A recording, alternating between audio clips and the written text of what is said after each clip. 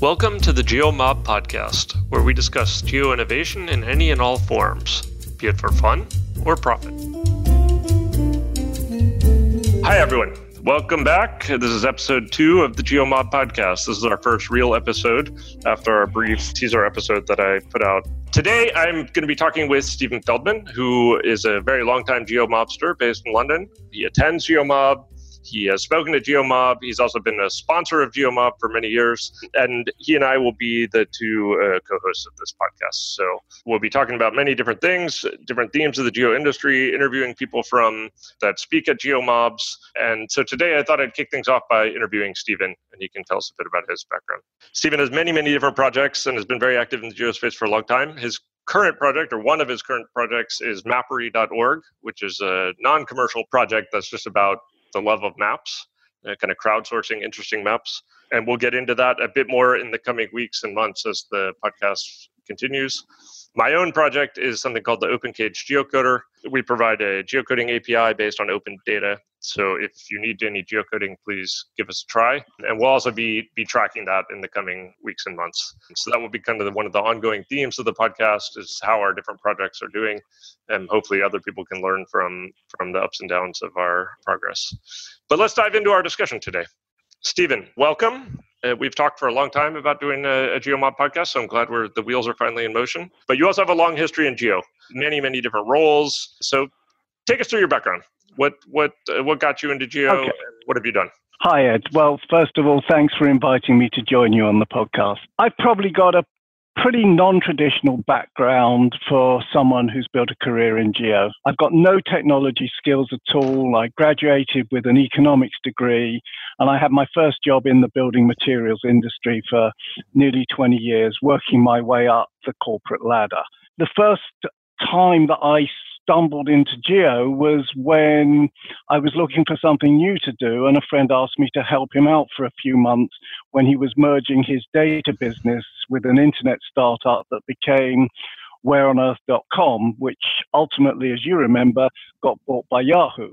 That's right. And so within a couple of years of running a division of one of the largest glass manufacturers in the world, I found myself working in a .com in that crazy period just before 2000, when just adding the dot and the com to your company's name could double the value of your business. And if you think we've had some wacky pitches at GeoMob over the years, I promise you they were nothing compared to some of the flaky people that we met in those first few years of the .com era. But Where on Earth was quite a success. That became quite a nice business. Where on Earth was a success, but behind the scenes it was a crazy experience, because it was lots of people who had vision, but truthfully, none of us had done this .com stuff before. You know, one guy had run a small GIS business, another guy had run a marketing business. As CEO, I think he'd worked for the people who made Trivial Pursuit. You know, I mean, this was not an internet techie background. You know, we had a few technical people, obviously, that we hired, but in the management, this was not the traditional background that you'd have for a .com. And yes, it was a success. And it was the first global geocoder that was ever produced, you know, which at the time was quite an incredible thing for a small company to be doing. Still quite a difficult thing for a small company to be doing. So yeah, my full credit. Yeah. And actually, there's probably a conversation we can have later on about some of the early stage of building a global geocoder, because, you know, now OpenCage, your business, is sort of standing on the shoulders of all this work that was done many, many years previously. And in fact, I would guess some of that code and some of that data has found its way through open data into the OpenCage geocoder. So that's the one for another day. But just to finish the story about my career, at the height of Where on Earth we were burning money at a prodigious rate is a polite way to put it. You know, I mean, the expenditure was massive, the revenues were tiny. And in 2002, the company was struggling. I had the opportunity with some colleagues to buy out the boring, dull GIS business that was the only significant revenue generating activity that Where on Earth had. And in 2002, we bought that business out. It was just at the start of the e-government boom in the United Kingdom, and people were desperate to get web mapping onto their government websites, and we were in the right place at the right time. And 5 years later, we sold it to MapInfo for quite a lot of money. So in a relatively short period, I built up my first company in geo, sold it, made a bit of money, and then I got appointed by MapInfo, first of all, to run their UK operations, merging several businesses together to form what became the whole of MapInfo UK. And subsequently, I headed up product management and industry strategy for the EMEA region of MapInfo for a year or two. And then in 2009, MapInfo had their fourth reorganization since I'd been working for them. And I opted for a generous redundancy package and started my consultancy business and started Angel Investment. And for the last 10 years, I've been advising tech businesses, primarily in the geospace, but not only, working around strategy and execution. And I've also been an angel investor, making a number of investments, several of them with UED, as you know, and probably that's something we can talk about in a future podcast. Yeah, that's definitely something we'll go deeper on. That was also the subject of a talk you gave at GeoMob London, I think a year ago or so, or things like that. But you've also been very active kind of on the open source side of things. Tell us a bit about that. Yeah, so when I was at MapInfo, I saw two threats to the business, which we were talking about at sort of the senior level. And the two threats to the business were open data and open source. And there was a pattern because they were both highly disruptive. And since I left MapInfo, I've been very involved with OSGeo. Now I'm a charter member of OSGeo, which is sort of those people who are entrusted with protecting the core ethos of the organization. I chaired FOSFORgy, which is their global conference in Nottingham in 2013, and I've served on a number of groups, and I am a passionate advocate for open source. I can't really see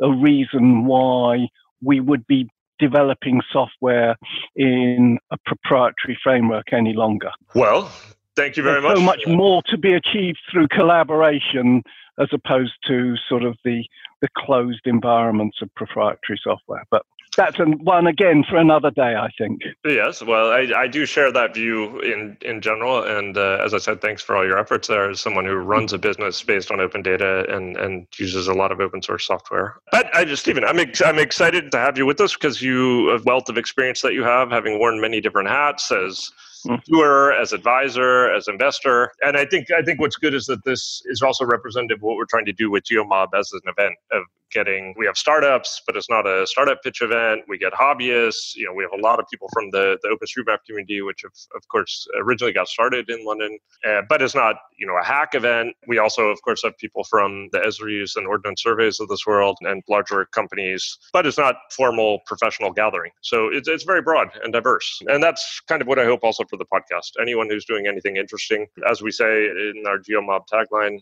for anything interesting in geo for fun or profit. What are the trends that get you excited these days? That's a good question.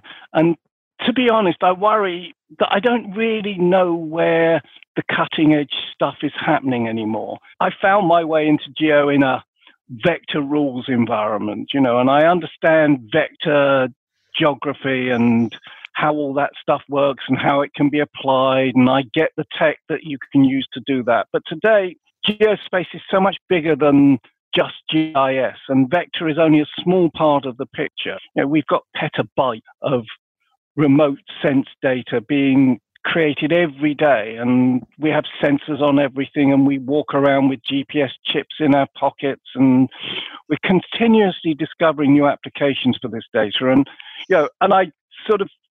and I'm very aware that the whole landscape has changed from when I started 20 years ago. And when I say I worry that I'm not keeping up with it, it doesn't keep me awake at night, but I recognize that the technology is changing rapidly. And if you ask me, what do I think is the really exciting space? At the moment, it's remote sensing. I think that's the most exciting stuff going on, because it's no longer just images of the planet or heat or anything like that. It's being turned into incredibly smart products. Yeah, I agree. We've seen some very impressive applications on that side. But one thing I like is that just in the 10 years we've been having the GeoMob event in London, the barriers to entry in terms of getting access to data, the quality of the software, as you say, the open source tools that are available, it's gotten so much better. And as a result, the barrier from I have a fun idea to let me build a prototype to maybe let me try to get together a company or something around this, that barrier has really come down. So I think that's true, but I think we can get dazzled by all the quick, simple things that people can do with the toolkits and the data that are available.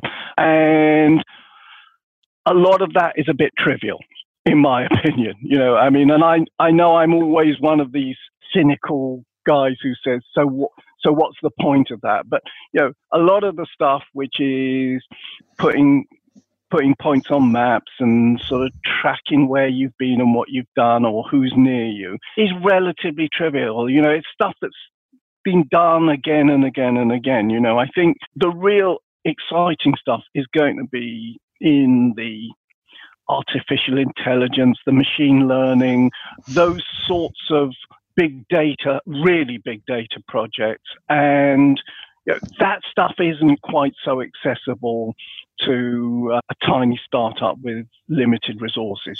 That's where you need real brain power. Yeah, I so completely agree. That is cool stuff. I nevertheless think that you may be underestimating the value in simplicity and accessibility and taking things that are trivial to the GIS professional and making them usable and easily accessible. I think there's a lot of value in that. So let me challenge you with that just for a second. We're probably 20 years into widespread geo, consumer geo, business geo. I would say about 20 years since Google Maps came out. I would say that was for me as kind of the watershed moment. Yeah, I agree. And that was 2004, if I remember. So we're 16 years. So and I'm glad you mentioned Google Maps, because, that I think was the game changer. That was the event that defined the whole class, the whole space that we work in. What has been truly revolutionary, game-changing since Google Maps? Well, I would say mobile is the other pillar there. That the fact that everyone now has a device that knows exactly where they are and can access all the information of the world at all times. So those two together. So Google Maps, in terms of making it simple for people to interact with the map, to layer data on top of the map, and the mobile device that lets them do that anywhere. And of course, then on the next step is, the mobile device of collecting data, which of course then opens all this privacy issues, which is also a big topic that we can probably explore. Fundamentally, what I'd say is, that whilst we've seen hundreds of businesses, thousands of businesses start up in the space, and a number of them have succeeded and are still here, the defining application remains Google Maps. And Google Maps on your phone now is the way that most people navigate. It's the way that you find things, that you make choices using Google Maps. That is the killer thing, and most of the other things tend to to shrink into almost insignificance compared to that. But that's not to say. I don't know about that, Stephen. I mean, yes, there aren't things as big as Google Maps, but there's still massive, billion-dollar business opportunities. I mean, if you look at the things like Internet of Things, and as you talked about, remote sensing, and okay, they're not Google Maps in terms of consumer impact, but in terms of value they can create. But perhaps this is a debate for today. Let's maybe just carry on with our discussion of your background. But we can see there are a lot of topics here that we'll need to go deeper on in the coming months. Absolutely. And also with not just, of course, with ourselves, but with the help of the various guests of the experts who have spoken at GeoMob. Yeah, we definitely need to get some people who know what they're talking about rather than just the two of us opinionating. Well, let's keep going. One thing that I quite like about GeoMob is that we don't just have the success stories or the startup who says, we're going to change the world and we're the greatest. We also occasionally have people talking about projects that they started that failed or didn't work out the way they had perhaps hoped. And you were involved with one project like that as well, the OSMGB initiative a few years ago. You want to briefly talk about that one? Okay, so OSMGB was an idea that came up from lots of conversations with people in the public sector who were really interested and enthusiastic about OpenStreetMap, but were struggling to interact with the OpenStreetMap community and to access the data. And at the time, I was an external lecturer at Nottingham University, and I was working with a team there led by Jeremy Morley, who's another GeoMobber and is now head of research at the Ordnance Survey. And together we set up the OSMGB project. And what we did was we built a stack which imported Great Britain OpenStreetMap into a database. And it used OneSpatial's rules-based technology to carry out a load of automated quality checks. Things like buildings couldn't overlap each other, or bridges had to go over rivers, not under rivers. And of course, there are infuriating exceptions to most of these rules, as we discovered. I mean, it was one of the problems with the project. And we were able to make some improvements to the data. And if I'm honest, they weren't dramatic improvements. We worked on the geometric quality of the data, but to be fair, OpenStreetMap, even then, was pretty good quality. What year was this, roughly? I'm guessing 2012 or so, 2013? 2012, 2013, that sort of time. Maybe 2014. And what we did, which was valuable, I think, was we served the data using OGC standard services, WMS, WFS, and we built a TEL service as well. And we did all of that in OSGB projection coordinate system, which meant that people working in UK public sector could consume those web services and use them with all of their other data and with Ordnance Survey data to, in their day-to-day work, because most of the UK public sector works in their own British National Grid. They don't work in Web Mercator. And people liked it and they used it, but when push came to shove, they didn't want to pay for it. And so after about 18 months, we shuttered the project. There are a lot of lessons that we learned, but I think, if I was going to give two lessons. One, it's difficult for an outside organization to interact with the OpenStreetMap community. They're not enthusiastic about having sort of bulk updates loaded back into the OpenStreetMap database.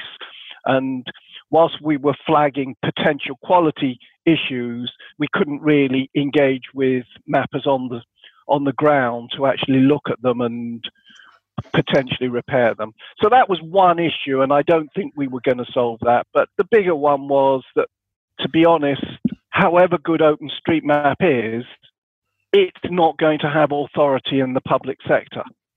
It can't do. And if your client base, the people you were looking to work with, need authoritative data, then I don't think OpenStreetMap can fill that gap. I'm sure there are applications for it. In fact, I know there are applications for it. Well, this is fascinating. I mean, lots to unpack here, because first of all, in some ways, it's very similar to what we do with our business at OpenCage, where we build heavily on OpenStreetMap, and these questions come up with customers all the time. Then we should definitely get Jeremy back. You guys should have a discussion and talk about all the lessons learned, but also what has changed in the 5 years since then. And then finally, your point, the need of public sector to have the credibility, the stamp of credibility that comes with official government data. This is actually a discussion I've had here in Barcelona with, here in Barcelona, we have the Catalan mapping agency. Yeah. And they have a very similar discussion about what role, how should they, on the one hand, we have this amazing resource of OpenStreetMap and this motivated community that's working very hard to improve things. On the other hand, how to use it, how to interact with that community, it raises a lot of interesting issues. So it's something we should definitely explore more in the coming episodes and weeks and months. So I think we have no shortage of material. I mean, a whole another topic is the work you've done for Phosphor-G. Unfortunately, I think we may have to save that for another episode because I don't want to open that whole can of worms if we can't go deep on it. Just because in the interest of keeping our episode under 30 minutes. And then we have the whole issue of investing in startups. As someone, I lived in London for 10 years and witnessed the entire boom of the tech scene and have been involved in that and how to start up my own. So I think we have a lot of topics that we can go deep on there. Let's close out with the one final questions that I think we should maybe make a regular question for whenever we interview people. But you've been someone who's been attending GeoMob for over a decade now. Mm-hmm. And also you've actually made the trip here to Barcelona where we also have GeoMob and attended the first ever GeoMob Barcelona. Any favorite memories that you have? Any talks that stand out or any... Oh, there's so many, Ed. There's so many. But I think one of the biggest surprises was Liz Scott, the bird lady. Mapping the bird migration. Yeah, and mapping bird populations. And it wasn't really about mapping, it was about birds, but there was a bit of mapping thrown in. And she was just brilliant, and she got us all interested and she made us laugh. So that was one of my favorites. I loved when Chris Wesson talked about the Ordnance Survey Mapping Mars cartography project, just the idea that we were creating a map, they were creating maps of Mars, the UK National Mapping Agency. Very cool. Probably the most exciting moment ever for me at a GeoMob was when Ivan Gayton, is he mapping Sans Frontières, or he's one of the... He's involved in NGO work in Africa. In NGO, that's right. And he brought a drone into the room where we were holding the GeoMob. I think it was at the British Computer Society. And then he goes and takes the bloody thing off and flies the drone over the heads of all the people sitting there. And it was a disaster waiting to happen, but it didn't. It was very exciting, though. Well, it wasn't just a drone, it was an open source drone. So all the components could be 3D printed and quite cheaply assembled. That was the whole... that was cool. It was a do-it-yourself drone. It was cool. My pal Ken Field with his cheese map last year. Very tasty, very creative. I agree. Very tasty, very cool. Mark Iliff talking about open defecation points. That's in Dar es Salaam. That was pretty interesting. And the last one I'll give you for today, but I'll think of some more for the next time we chat, was, do you remember Anna Powell-Smith? Of course. She's spoken several times.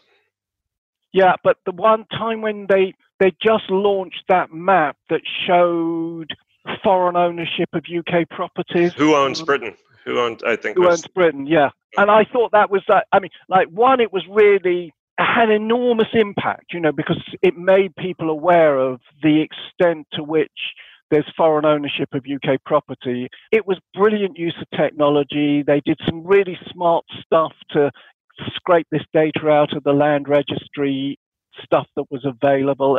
It was just a great presentation. So they're my ones.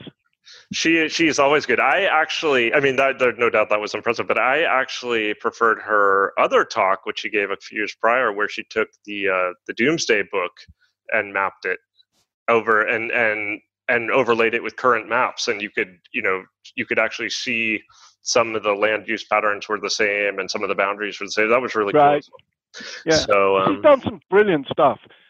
Yeah. So give me a couple of your favorites. I know you're asking me the questions, but let's turn it around. Give me a couple of your favorites.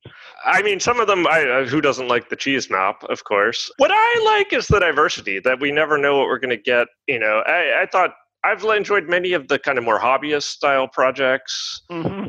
who else? We're fortunate to have some good, we often have GeoMob in London at UCL, so sometimes we get some of the academics.